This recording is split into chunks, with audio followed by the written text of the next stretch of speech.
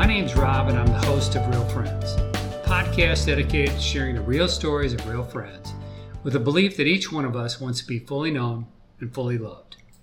Today, in part one of a three-part series, I share a conversation with an old friend of mine, Rob Jimenez. Do you have any friends who just naturally make you laugh? There's just a connection, a chemistry that leads to good old-fashioned laughter? Well, that's my friend, Rob Jimenez. Rob is a first-generation Hispanic American born in the United States. Only his mom didn't want him to focus on his Hispanic heritage. Instead, she wanted him to focus on the fact that he was American. We discussed those sorts of family dynamics, along with other challenges he faced growing up on the streets of Los Angeles. Ultimately, we discussed his ability to rise above the challenging circumstances he faced early in life to achieve the rewarding life he currently lives. If you enjoy laughter and insightful wisdom, listen to my friend Rob Jimenez as he shares his colorful story. Thank you for listening. This is Real Friends. If you want to sit on this side, we can do like a mic check, make sure that the vocal levels and everything are... And this is the first one you're doing outside, huh? No, actually, I've done one in Creve Coeur Park. Outside. Oh, you did? Oh, yeah. Okay. And then I did one outside on a buddy's deck. And so his dogs would start barking in the background. Yeah. Planes would fly over. We had a helicopter fly over. But it kind of added to the character of the podcast. Yeah. So it's funny. I was listening to Wes Natalie's. And theirs sounds like it's in a aquarium, it's like very tinny. Yeah. That's the other thing. I need to learn how to. I'm doing noise reduction. Okay. I think I'm also going to do loudness normalization. I got to figure out what type of special effects basically to run on each one of my. So I'm in the whole learning process. Yeah. But you're right. You're doing so. I mean, I didn't hear any pops or anything like that. So that was actually. That's good. Good. Yeah, but it is true. We were inside like an old drywalled room. Yeah. A table. Everything was. It wasn't right. And $35 microphone. Right. How good audio are you going to get off a $35 microphone? Yeah. And a 3 or 4 year old PC like this. But it's been a learning experience. That's good. Well, I'm glad you're having fun with it. Yeah, I definitely am. So let me go ahead and open my questions here first. So this is the first time I've ever been to Veterans Tribute Memorial. Yeah. This is a gorgeous park. Isn't it nice? Yeah. How'd you ever stumble across this park? So I was out fishing. Let's see, where was I fishing at? Oh, at near Selvage Middle School off of New Mall. And it's one of the county, little tiny lake. And I'm talking, obviously, social. So I'm talking with one of the other fishermen. He's like, "Oh, you got to go try this particular park." I'm not familiar with it at all, and I was thinking, Weldon Springs, that's fairly close to August Bush, which I'm very familiar with. And I came over here and I had a great time. I mean, I spent probably half the time fishing and half the time just walking around this great park. It is gorgeous. It's incredible. They have 3 shelters here. They have a great setup for kids and families. Yeah. Even like a little hidden mini water type area for kids to play around. So I've never seen the water. Yeah, it's totally awesome. And then originally I was thinking we would get on that elevated balcony that's inside of all the trees. I saw that there were actually some people standing were there? On the end of it, and so I figured. I was even thinking we could have recorded down there at the bottom of the path, even if people walk by. It's because at the park you can tell like today there's a lot of people out at the park. It's gorgeous weather, perfect. Even across the pathway there, the dog park there, earlier there were like half a dozen cars there and dogs barking and all that type of stuff. You see it on the weekends. Yeah. This whole place, there's not a parking spot to get. Yeah, I believe it. This is definitely a destination park. Yeah. So this is gorgeous. This would actually be a good place to potentially take pictures too. So I like taking pictures. Yeah. So I'm here with my good friend, Rob Jimenez. Rob, how did you and I meet? Oh, gosh. I believe we were both standing on the wall of the back of the church watching a bunch of kids running around like crazy people on one of the summer days of youth ministry at the Crossing in Chesterfield. Yeah, I think I remember that actually. Yeah. And I remember like sheepishly walking up to you going, what did we get ourselves into? You know what? I've thought back on that too. And if it weren't for the fact of you and maybe one or two other people who if you hadn't introduced himself to me, that was so intimidating to me in those early days. I could have easily seen myself quitting. Where would I be now if I weren't involved in you?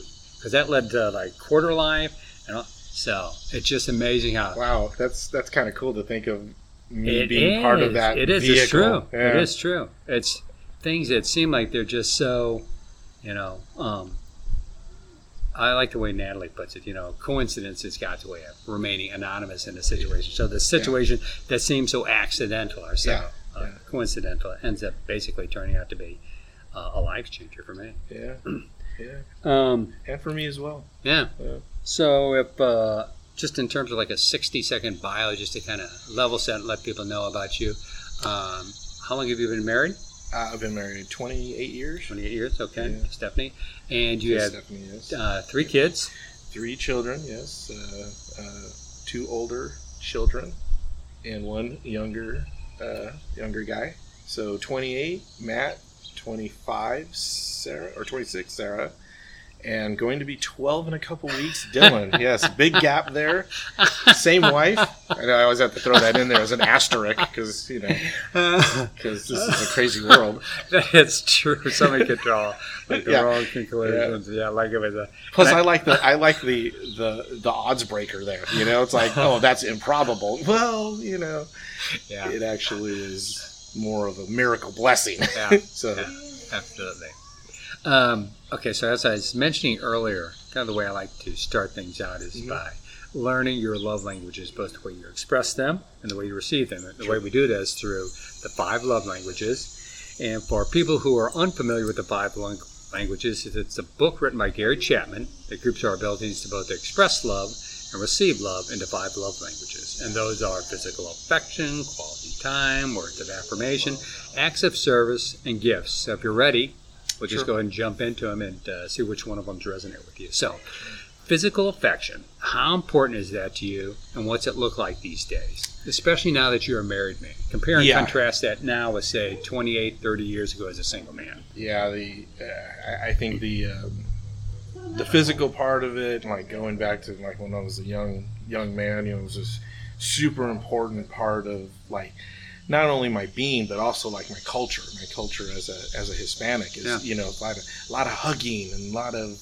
kissing, and that's the way you show affection, and that's the way I was born and raised to be affectionate, and that obviously translates into your young life, and that becomes an important thing, and then evolves as have this extremely mature relationship with my wife, and I think I'm always more upset about it,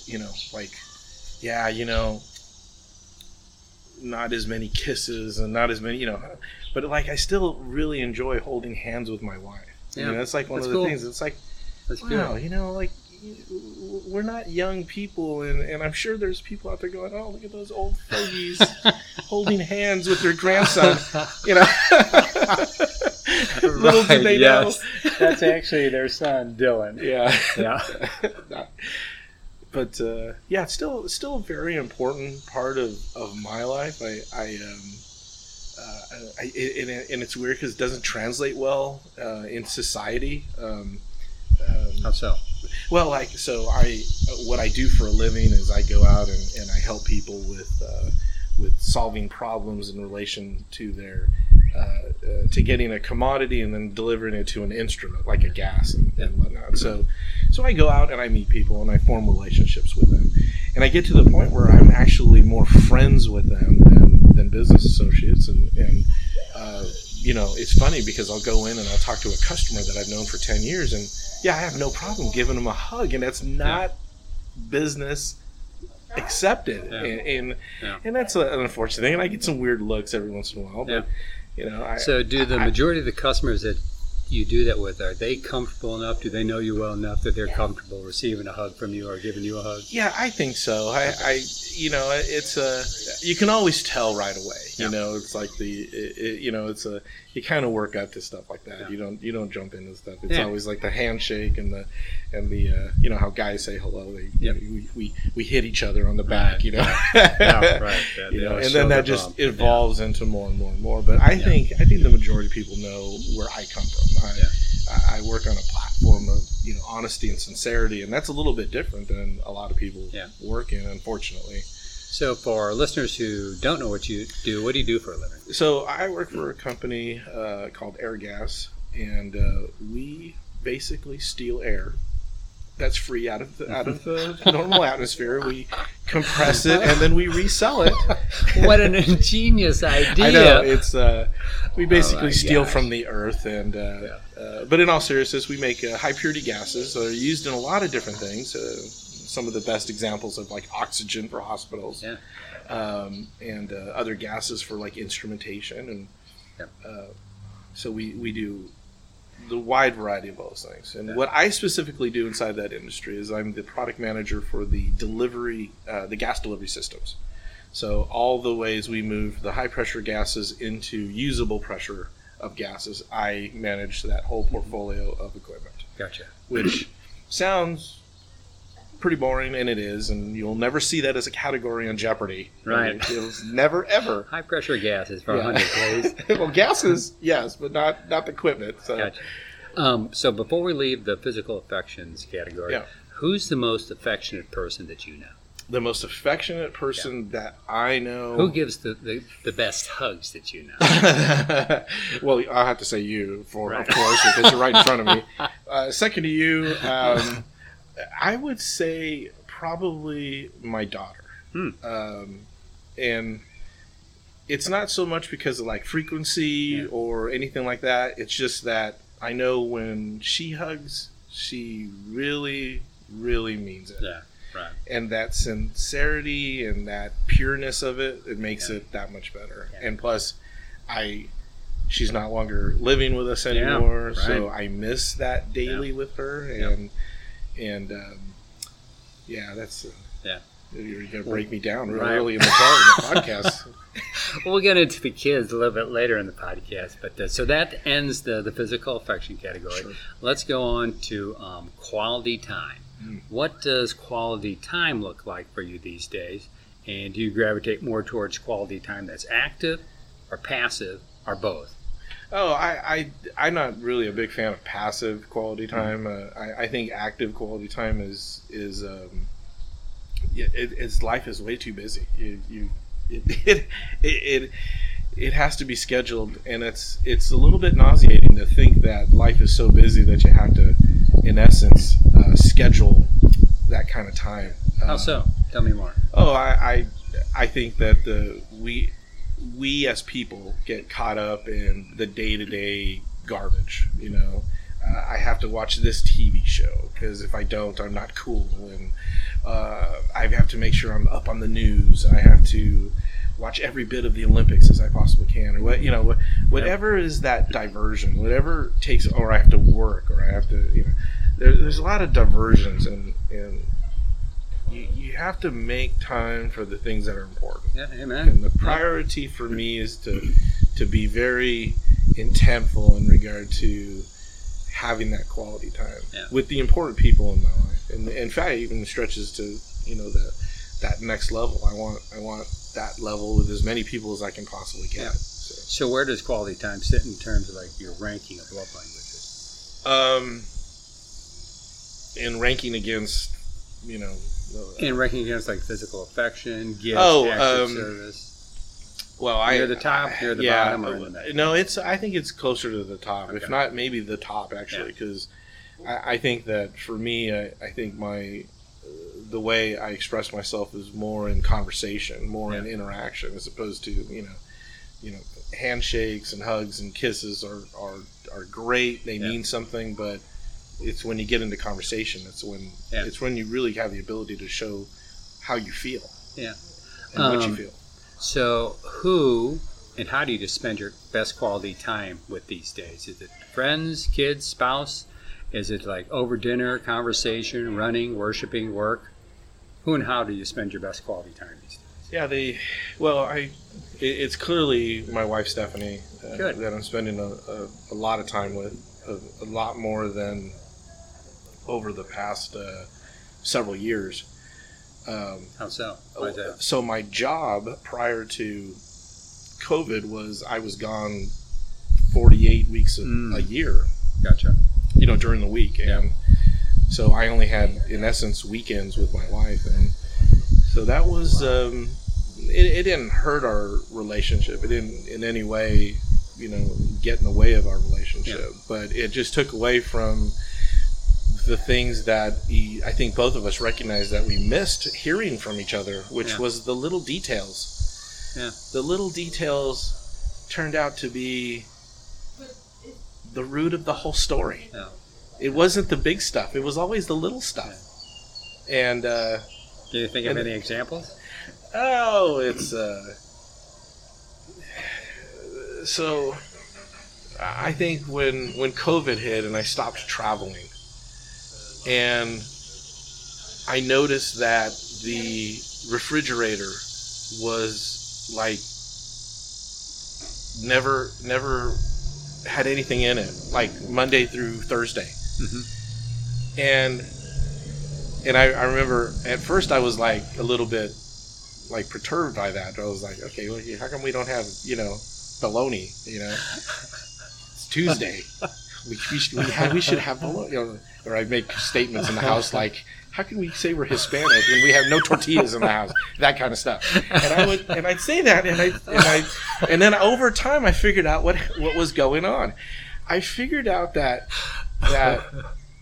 Stephanie would actually modify when she went to the grocery store based on me coming home. Yeah, that's sweet. And I was, and it was like, okay, so that's a little thing that I would have never ever recognized until I stopped complaining about the tortillas and said, right. Why is this the case? Why is it this way? And so that's like one example of a little thing, So did you share that with Stephanie when you noticed it? I did. I did. Good. We got a big laugh out of it because she didn't really recognize it as being a significant. She just thought she was serving you well. It was awesome. About. Yeah, exactly. Yeah. It was about serving and serving each other. Yeah, that's awesome. Yeah, and kind of like putting ourselves in our categories of doing our job, and that's the way she explained it. She says, "Hey, you're doing your job because you need to do this because we needed this for our family." Yeah. And I didn't want to do it, but I had to do it because it was a significant, ability for us to do a lot more things. And then she just relegated it to, I'm just doing my job. No. I'm like, oh gosh, don't ever think of serving me as a job. Yeah. It's a pure benefit. Yeah, yeah. So, well, it sounds like it's her passion or her ministry or just as a wife, but she feels like it's part of her role to do. So. Well, and thank God for that because I mean, I know one thing. I am not worthy of her as my wife. I absolutely am so fortunate. We live in a climate and a culture that I think also pushes back on that attitude sometimes. So yeah. Well, I think worldwide, I think that's a huge issue. Yeah. But you break those things, one family at a time. And yep. Right. So that's quality time. The third category is words of affirmation, encouragement, and love. Yeah. How important is it to you to be affirmed, encouraged, and acknowledged, not only for what you do, but for who you are? And how important is it to hear those three simple words, I love you? Yeah, they're it's huge. Yeah. Love hearing the words. It's intoxicating. Yeah. I think when you've been in a relationship as long as my wife and I have had, and the relationship with my kids, my relationship with my friends, and relationships with coworkers, and I think it's real important to know where you're at in their priority, where, and I think that's where that, the three simple words, as you put it, really descriptive of where you're at in their world, their little ecosphere. Yeah. And for me, it's like super important to hear, because it kind of makes me feel like, okay, I'm doing my job right, that I'm doing I'm conducting myself in the right way and right manner. Yeah. So who do you think is the most encouraging person or people that you know? The most encouraging people that I know? Do you have like a friend or a spouse or a child who's just a natural born encourager? Yeah, I've been very blessed with having a lot of people in my life that have encouraged me in a lot of different ways. And unfortunately, I lost probably one of my biggest mentors and encourager not too long ago when my father-in-law passed away. And so he was... he was more than father-in-law. He was close personal friend, and he's also my mentor for work. Wow! Because we worked for the same company. I didn't know that. And he actually brought me into the industry where I really didn't know anything specifically attached to this job except for customer supplier relationship and just the basics of sales and he took me under his wing, introduced me to many other mentors, and really taught me how to grow. Yeah. And I really miss that encouragement that I got from him, actively and passive. I mean, there was, because it's father-in-law, so you get treated like the son-in-law, of course, and so some of that encouragement was like really hard to hear sometimes. Yeah. But he always kind of had my best interest at heart, and that he was my greatest encourager. Yeah. And can you think of any specific examples in terms of how he encouraged you? Well, he put things in perspective, and one of the things that he was really good at is he would tell me that when I'm up against some kind of an obstacle, that I really need to think of myself as not the power of the river trying to push through it, but the banks of the river, and that I can erode myself by just being persistent, and I can get around whatever obstacle was in front of me. Yeah. And that encouragement just kind of made me believe that there was nothing that actually could stop me. Yeah. And it was like I was one of the things he was really clear about stating is that you're the only one that can stand in the way of your own success. Yeah. And, I really took that to heart because I've heard that a million times before from teachers and parents. But when it came from him, it had a bigger difference because I guess because of the amount of admiration I had from him. Because again, he was a friend. He was a hero in my mind. Yeah. Yeah. For a lot of different reasons. But. So, in terms of encouragement, how encouraging of a person do you think you are? How natural does it come to you?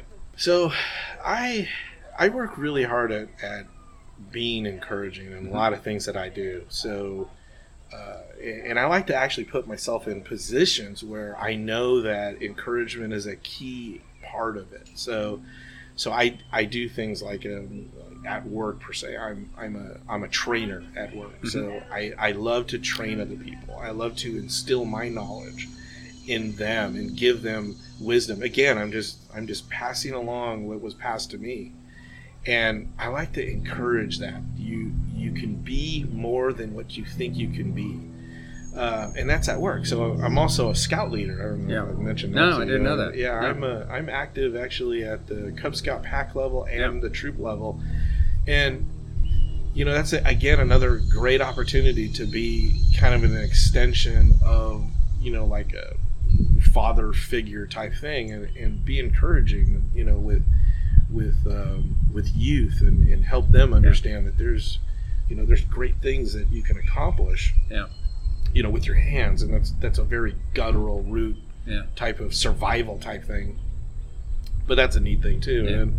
And then encouraging wise is as a father, I in fact just had this conversation with my daughter the other day about how how much negative my encouragement is actually invoked on her as opposed to positively.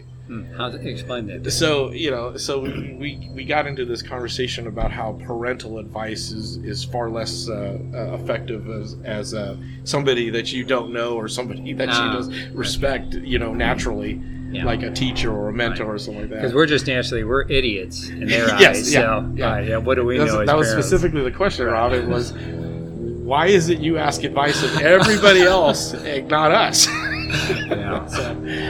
So, and that was her response was, you guys don't know anything. Right. We know you guys too well, and, we see you're human. Yes, your ulterior motive is to help us improve as children. So exactly, right. Or to reduce liability and exposure, right? Yes. So, which is part of it too, but it's funny that we just recently got that conversation about that, and encouragement, could be a little bit overdone too. So, But the beautiful thing is, I found that both my kids, after they got out of college, especially once they started living on their own and everything, is that they appreciated my input on things much more than they did back when they were living at home with me. So, right. So I think eventually it's like with Sarah and Matt and the kids, as they get older, move out on their own, I think that'll usher in a new chapter where they'll actually look back and they'll say, you know what, Mom and Dad really actually did know a lot. Yeah. So. Yeah, hopefully. And that's going to be neat to actually get, where our relationship will change in that way too. Yeah. So that'll be pretty interesting. That'll be fun. Yeah. Wait till you have your first grandkid. That'll really, really be fun. Well, we've been putting a lot of pressure on this. And, I don't know if that's ever going to be something we're going to realize. Yeah. Because the two oldest, Sarah and Matt, kind of blame us for them not wanting to have children because of Dylan, unfortunately.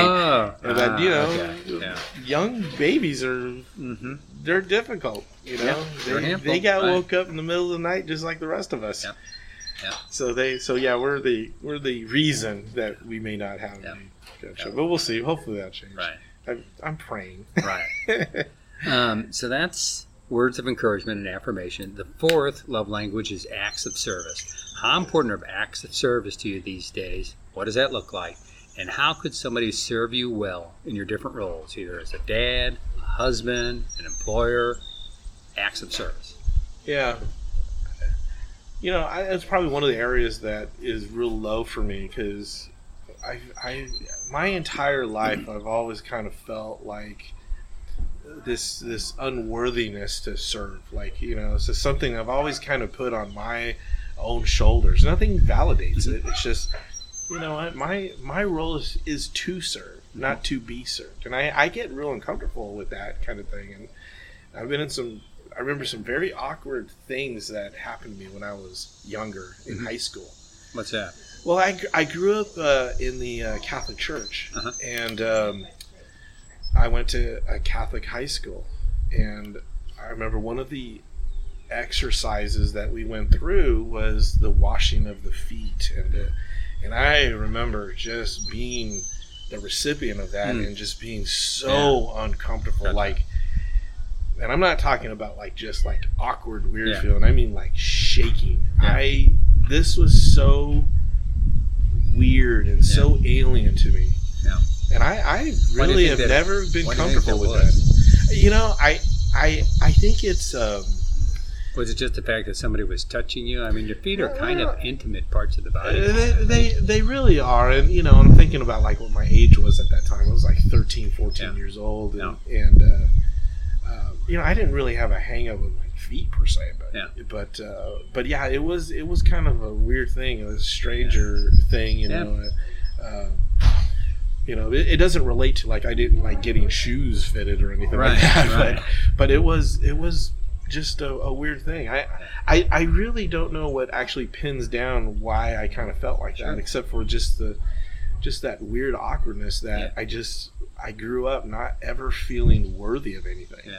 So I guess there's a lot of maybe circumstantial things in my life, growing up, because we weren't affluent, and it was really everything I had was something that was worked for, and it was really clearly identified that it was worked for, and everything was a sacrifice to have something else. So yeah, I think culturally, I think that was part of it. My relationship with my parents, I think, it probably had something to do with that. But I still have actually those feelings now, where it's like I remember some times that when we were in. It's coming to me now, actually, now I'm thinking about it, where I was going through something, and I don't remember what it was. I think it was a challenge with work, and I didn't know how I was going to be able to accomplish something, and I don't even remember what group I was in, but whoever I was serving with decided to pray on me, and I felt so awkward in that position. That's an interesting observation. Yeah. Do you feel self-conscious these days? Like if somebody lays their hands on you? I think I would still feel or that. even if just somebody want to sit at a table and pray with you at a table. So I really don't have issues with that. I mean, I really believe in the power of prayer, and I mean, it's not a matter of like being convinced that it's real. It's like it had some major impacts on my life. Even those laying hands on me at youth that time when I was struggling with, that ended up working out like in a way that I would have never been able to foresaw. Or I could have never came up with a plan that would have worked at. And it's like, so like after the fact, it's like, oh wow, okay, that was significant. That was, there was some real communication going on there. I think sometimes it's after the fact you see God's hand involved and stuff. You may not see it up front. You may feel uncomfortable with it up front, but sometimes it is in hindsight. I kind of appreciate the way God actually does that with the realization after the fact, because if I realized it during, I don't think I'd be able to conduct myself. I'm again, that whole worthiness thing is comes into play. It'd been real interesting if I lived in the first century, where I could have maybe had the possibility of actually walking in the footsteps of Jesus and along those paths, and I might have been the guy that said no, I don't want to help, because I was so intimidated by that. I don't know, But after the fact, I'd pick up a sword, I'd pick up a Bible, I'd pick up anything that God wanted me to defend, the kingdom.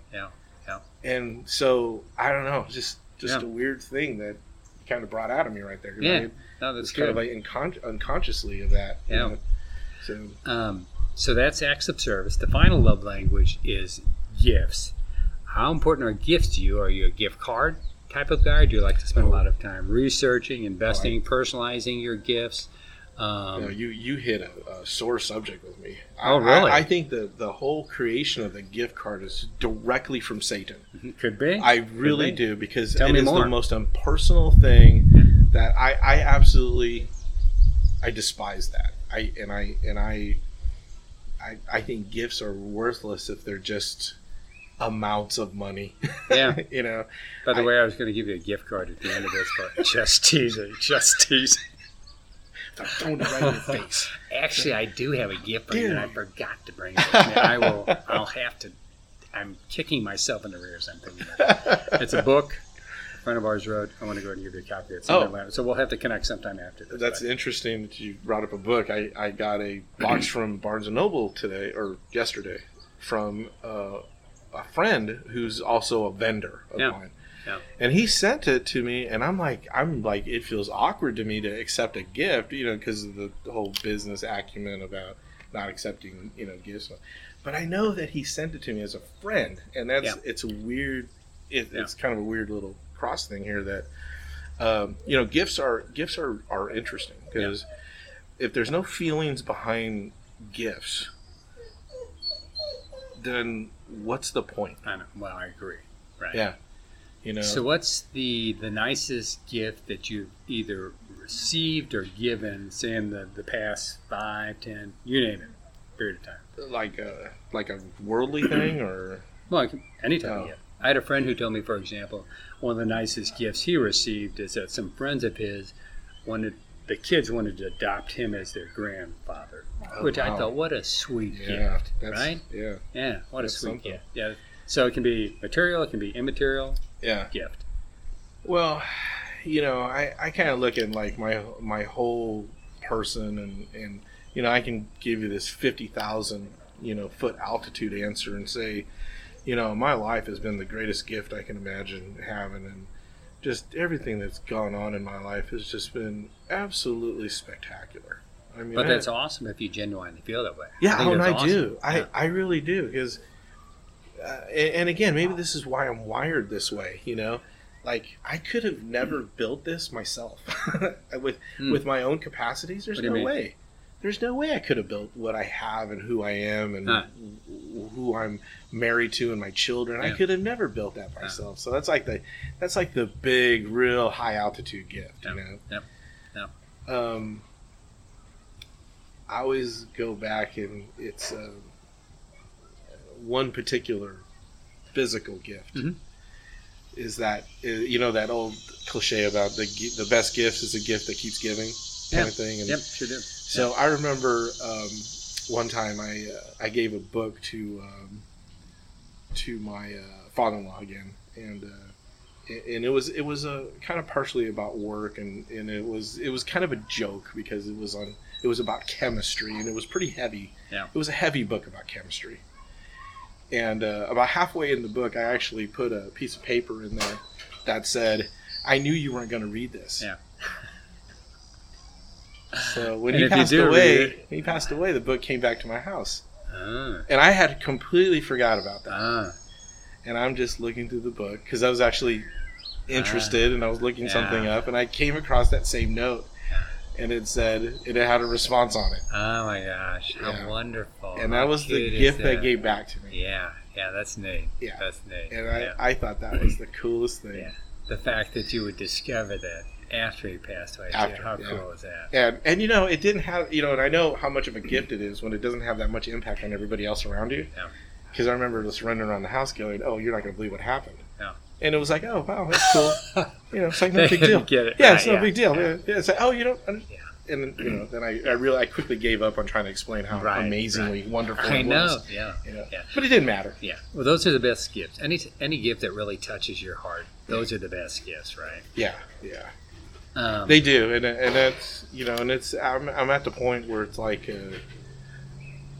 I only want those types of gifts, and I only want to give those types of Yeah, gifts. yeah. And it's Sarah and I, we have a contest every Christmas who can make somebody cry. yeah. Oh. And it's Who's and winning? She's way good at it. She is super good at it.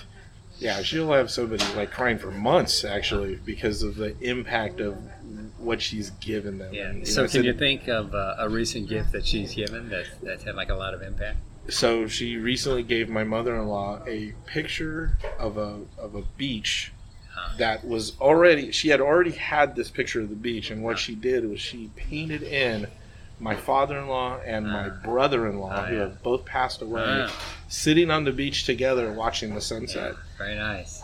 Yeah. You have to give me a minute. Wow. Yeah, because Oh, it's sweet. that had a huge impact. Yeah. And obviously Sarah's did that out of her heart, and Yeah. it was her. It's all of her being, Yeah. and that's to me makes it remarkable. Yeah. Right. And for us, we had to like diffuse that. We have to diffuse that because that's too much. Yeah. So we lost a cat too, and we're like, "Where's the cat?" So we Right. we had to make that Yes. joke because we would have been a wreck. We'd been crying in our Christmas meal. Right. Yes. Yes. But yeah, those are. Wow. Those Kudos are the to Sarah. things, yeah. That's a beautiful And gift. and I know as a father, when your kids do stuff like Oh, that, yeah. That's a home run right there. You Yeah. know, Right. you know. Yeah. Right. I just Those are the thank moments God. that make it worth all the BS you've gone through raising them. Yeah, When you can just savor and enjoy. And those are more important than like the whole trip to Disney type moments. Just those moments where you begin to see your kid's real heart, real character. Yeah. Oh my gosh. Yeah. Those are huge. Totally huge. Yeah. Well, and it's it's safe to assume that's my whole world. Yeah, right. It's like collectively, like my Stephanie and I. What's the greatest thing that we'll ever leave in our legacy? Right. our children. And we're going to talk about that at the very end, is what's your legacy. So that's the 5 love languages. That was a workout. Oh, yeah, I got to go. I know, right? Yeah. Can we reschedule this, the second part for I'm going to talk to my next pastor. So if I were to ask you now, what do you think are Stephanie's top 1 or 2 love languages, and what are the kids' top 1 or 2 love languages? How would you answer that? Yeah, with Stephanie, and you would think after 28 years it would be, oh, this is easy. Right. Oh, yes. that's not an easy question. Do you think love languages change over a period of time? I think they change actually, maybe like hour to hour. Wow. I think it depends on the circumstance you're in. If we're like cleaning the house, I mean, that's an act of service if I'm up there, doing something, and she appreciates that far more than if it was the opposite way. Yeah. I know that it's like there's times that she told me where it's like, when you reached for my hand, that was like, that made so much of a difference for me. And I was just looking for a hand to hold. I was looking for her hand. You're looking for the remote, right? You just stumbled across her. Yeah, no. I mean, but yeah, I think with her, I think it changes a lot, and I don't want to say it's the old, misogynist view of, women having all these different levels of personalities, but no, I think for her, she's very complex in the way that she loves, and she's got her backstory too, which is. I always look at what I know about her backstory, and of course this isn't about her, but I'm always like just amazed by the fact that she has the capacity to love it the way she does, because her backstory is rough, and how so? Oh, just with broken marriages and just bouncing house to house and just connections not being there and. I don't know. It's inconceivable for me. And though I came from a broken house too, it was much later in my life, and I was already in essence kind of mentally independent at that point. So it didn't affect me that way. So, but I always look back at her and go, it's amazing that she can love the way she does.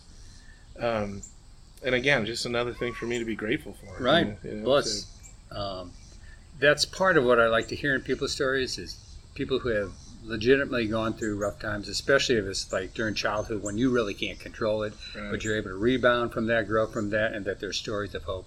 I love hearing stuff like that, because a lot of time between that disruptive childhood and the period of hope, there's a low point that a lot of people sink to. Drugs, alcohol, unhealthy relationships, sexual brokenness. But it's just It's just nice to hear that people through the power of the Holy Spirit, can basically turn their lives around, be restored, be redeemed, and that's part of really what these podcasts are all about. Stories of redemption. There's all these different stories, and there's all these different levels of tragic, traumatic things that have happened to people, and their ability to bounce back. I've always gone back to like the way I visualize how this is happening, where I just view God's hands are around us, just kind of holding us together. Like if he wasn't there, we would just be jello, and we would just dissolve into the cracks in the ground. But because his hands are around us, it's kind of forming us into what we are, and that's like physically forming us as well as mentally forming us too. Mentally, emotionally, spiritually. All those things that define us. Not one of these tragic things like divorce or drugs and all suicide and all those kinds of things, but like I have 2 fractures in my back and all kinds of skeletal issues, which is weird to say out loud. And like I'm still very active. And I attribute that 100% as like God's holding my spine together. It's like I kind of literally sometimes feel his hands wrapped around my spine, holding me together. And letting me, continue to do things like serve the way I do. And it's interesting. It's the world would be so horrible if God wasn't there. Well, amen. Yeah. Yeah, amen. It's amazing that only a small percentage of people actually realize that. Yeah, yeah. Well, read the book of Revelations, right? Yeah. So, before we get off the 5 love languages, I want to go ahead and have you share, like, your 3 kids. What do you think are their the ways they receive love the best, and how do they express their love to you and Stephanie? Yeah, the Matt is interesting, extremely introverted, likes, loves solitary, loves the anonymity, I'm saying that word wrong. The anonymity, thank you, of the internet and playing games on the internet, and it's funny because he in essence kind of like relies and lives on gifts and what is given to him, and because out of love, he lives with us, and we pretty much take care of him. Yeah. And it's interesting how he actually turns and shows his love back. Yeah. So he shows his love back, and obviously in respect. He's extremely respectful to us. Good. Respects the house, respects the rules, respects his siblings. Helpful in any way. If we ask him to do anything, it's a no question. He just does it. Yeah, that's awesome. And I mean, we've asked him to do some tough things, Yeah. and he's never complains. And I mean never. I don't even. That's not even a. Yeah. That's not like most of. No, he never complains. Yeah. And then when he like gets to a point where like he's like has a need to show it, right? Or like let's say it's a Christmas or a Mother's Day or Father's Day.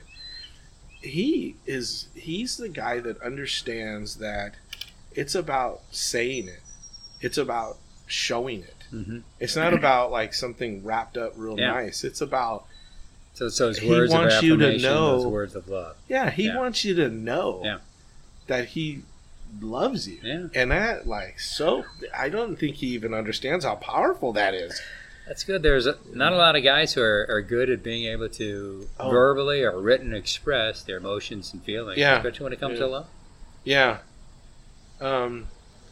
But then, interestingly enough, and I hope he never hears this podcast, actually, because he's going to be mad that I said this. So he has no interest in having a girlfriend or anything like that, because it's just, and his thing is like it's too complex.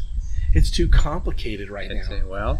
And I'm like, wow, could be a lot of truth to that, actually. And it could be, and maybe he's just maybe a little too smart. And I keep telling him, I said, at your age, you were 3 when I was at your age, and jump in, it's not that bad. He's 18, right? He's 28. Oh, 28. Yeah. Oh my gosh. Yeah. Where have 28. the I years know. gone? Oh my gosh. I know, because you remember that same kid I yes. kind of visualized too. Oh man. Yeah. Because every time I look at my 20-year-old son, I still see my 15-year-old son. Yeah. Yeah. Yeah. Wow. But yeah, he's I need to tell him this more often, but I just think he's remarkable. That would be great. Yeah. Yes. I think telling our kids not only that we love them, but also, like with my kids, I've learned to be very intentional about it. I tell my kids how proud I am of them. Just intentional about it, and not just fluff stuff, but trying to, over the course of the year, when they do different things that I'm proud of, keep like a little notepad. And so for their birthday cards, try to be intentional about real things that they've shared with me over the course of the year. Oh, wow. And just each year, just keep building on that. I learned that from a friend, basically, who shared with me. Well, thanks for sharing with me. I think that's a great idea. Yeah. So, I think our sons and daughters, they need to hear how proud we are. Yeah. We need to hear. And then with Sarah, that's a whole different relationship. Yeah. Sarah's like my little buddy. She's always been my little buddy. Since she was little, she's always been my like spiritual anchor sometimes. She's been, she actually helped me with my path back to the water, you know. She's been remarkable, and I've never ever had a problem like telling her how I feel, and she doesn't have a problem telling me how she feels and showing her love, and she's she's awesome. I mean, I tell her she's awesome all the time. And, good. And I tell the other two, I said, you need to act more like your sister. And, and they love that.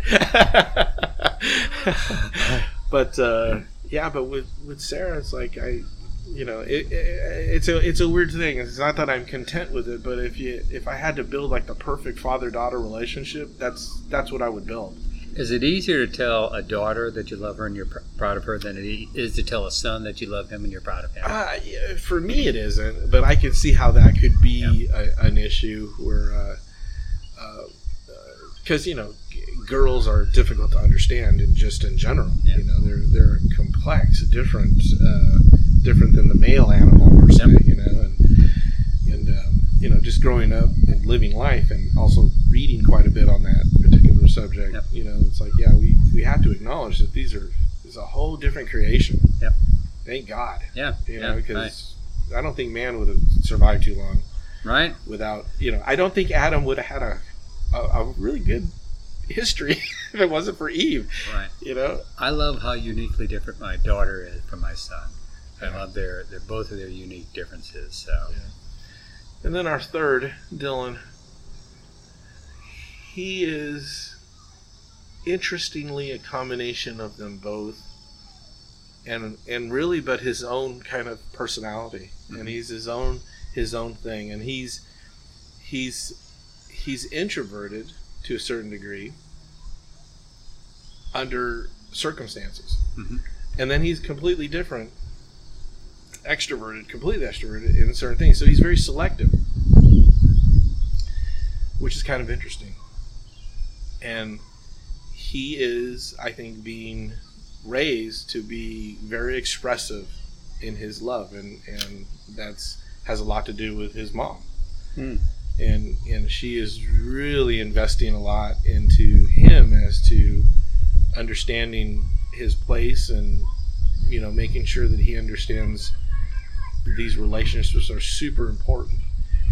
And I think it has a lot to do with when he was born. So he was born after my grandfather had passed away. He's named after my grandfather. One of his middle names is my grandfather's name. He never met my grandfather, but he had a huge impact on us, on me and my family. And Dylan, and we're sorry that Dylan is not able to meet him, but we really spent a lot of time kind of expressing to him what kind of a man this person was. And again, this was the kind of man that would, when he told you that he loved you, you knew it because you could feel it. Very similar to Matthew. Mm. And Matthew had a very extensive relationship with my grandfather. Yeah. And they're very similar in that. So Dylan is getting the benefit of all that, and he's learning about all those things. Yeah. And so he had a very close relationship with my father-in-law as well. And when he passed, he took it very bad. Mm. And it was heartbreaking. Yeah. For him, it was like the end of the world. Yeah. And I think that actually has helped him grow in understanding that it's okay to be emotional. It's okay to show sorrow and grief and love. Yeah. And we've all learned a lot from him. We learned a great deal from him that he'll never ever realize until we tell him. Right. If we tell him. Right. But yeah, he's an interesting. He has no problem expressing his feelings. And and I think that's more than just being like the impetuous 11-year-old. I think this is part of his character. Yeah. So hopefully we've done well with him so far. Yeah. So that ends 5 love languages. What I'd like to do now is I'd like to transition and talk about you and who you are right now. Okay. I'm a mess. Thanks for all those other questions. So during your current season of life, how would you define or describe Robert Jimenez? Would you say you're thriving and exactly where you want to be? Thriving but still have a lot more you want to accomplish? Or maybe stalled, in decline, or headed in the wrong direction, or somewhere in between? How would you define who you are right now? Interesting. I think I'm a late model performance vehicle that is at the end of its lifetime, and I really would love to go fast again, but I just can't afford the parts. I like the analogy. Yeah, I would really love to be able to run like I used to run. Yeah, again, another weird coincidence that you brought this up, because we had just had a conversation about this a couple of weeks ago about, if we would start over again, have another child. Interesting conversation. It was like, we're way too old for that, and the horse is way out of the barn on that one. It's impossible, right? But we had a conversation. What would that look like? My father, when he was alive, actually adopted 3 young girls. Oh, wow! From his second marriage, where it was actually his grandchildren. Mm-hmm. But the parents were incarcerated, and they were in essence destitute, and he ended up adopting them. So he's like 60, 65 years old, and he's raising like a 4-year-old, a 6-year-old, and an 8-year-old. Wow. And this was many years ago. But it was one of those things where it was like, what would we do if we were in that position, Yeah. And we both got to the same point where we're like, oh wow, we there's no way we would not have the energy to do that. And I said, well, we wouldn't be in any choice. We would have to do it. And I said, we would do it. We would just do it. We'd have to. Yeah. And so, but we kind of got to the point where it's like our the reality of who we are as getting much older is kind of setting in now. So, I think for the most part, I think that I feel like I'm thriving, because I'm now at the point where I'm also like benefiting from all the knowledge and wisdom. And when old people say that, like me, knowledge and wisdom, what they're actually saying is all the mistakes they made in their lives and learn from them. I think a lot of times they're proportional. Yeah. If you can learn from the mistakes you made and not keep repeating them over and over again, then it becomes knowledge and wisdom. Right. So I think there's an amount of thriving when it comes to that part too. So and I don't measure myself too much against. I think maybe the majority of people do, like how successful they are in their careers, and Gotcha. I don't. I just those things are fleeting. I say this many times when I talk to my peers. I said I have a closet full of shirts with names on it. None of them care. No. I had an old sales manager, more like a mentor, that said to me, if you passed away, who'd come to your funeral? Oh, good question. And it had a big impact on me. Yeah. It's like, you know what? I want everybody I've met to come to my funeral. Yeah. And not so much to be there to be sorry I'm gone, but to celebrate the fact that they knew me. Yeah. I said, that's what I want. Yeah. So, I think I'm thriving. Yeah. But, the beauty of the plan is, we're in these disposable containers right now, is my soul going to be open to being able to do something, after our time here passes? I don't know. Yeah. Am I being prepared for something? I don't know. Yep. I don't know. I'm just open to it. Yeah. Whatever it is. Yeah. Part 1 of my episode with Rob Jimenez ends here. We'll pick back up with Part 2 and Part 3 over the next 2 weeks. In the meantime, to all our listeners in Podville, thank you for being such loyal listeners. I appreciate each and every one of you.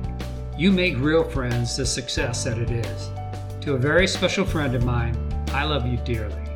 I look forward to sharing more real-life stories with each and every one of you in the future. Thank you for listening. This has been another episode of Real Friends.